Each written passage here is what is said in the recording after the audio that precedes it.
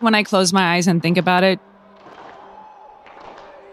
it's this hot pink glitter whirlwind of flashing lights, loud music. It's very Technicolor. Victoria's Secret spun up a fantasy world. Women were sexually liberated. Their bodies were celebrated. It all felt so empowering. Roll tape. What is Victoria's Secret in 3, 2, 1, go.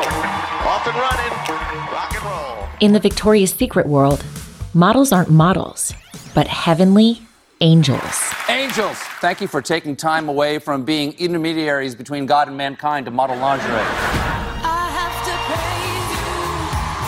But for some of the women under the white hot lights, So emotional. I don't even know what to do with myself right now. Victoria's Secret was a very different place. Angels in Hell. That's the headline in a shocking page one. this is the real story of Victoria's Secret, directly from women who devoted themselves to the brand. I was so hungry and my body wasn't working. Like, I was not there.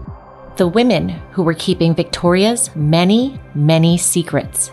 He said that women only work out to look good naked, to have sex with men. Like, gross. Just gross. I'm Vanessa Gregoriadis. And I'm Justine Harmon.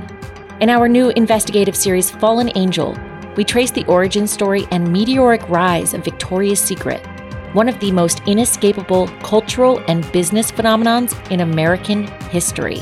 The pink and white striped shopping bag with the ribbon handles. I mean, it's iconic.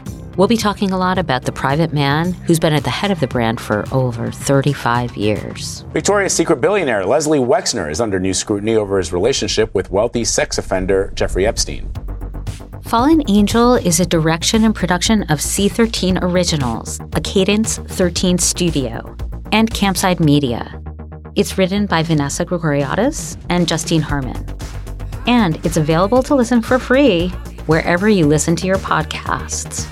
Like, you might have made a deal with the devil and they called it Angels because now you are locked in. Will you ever break your spell?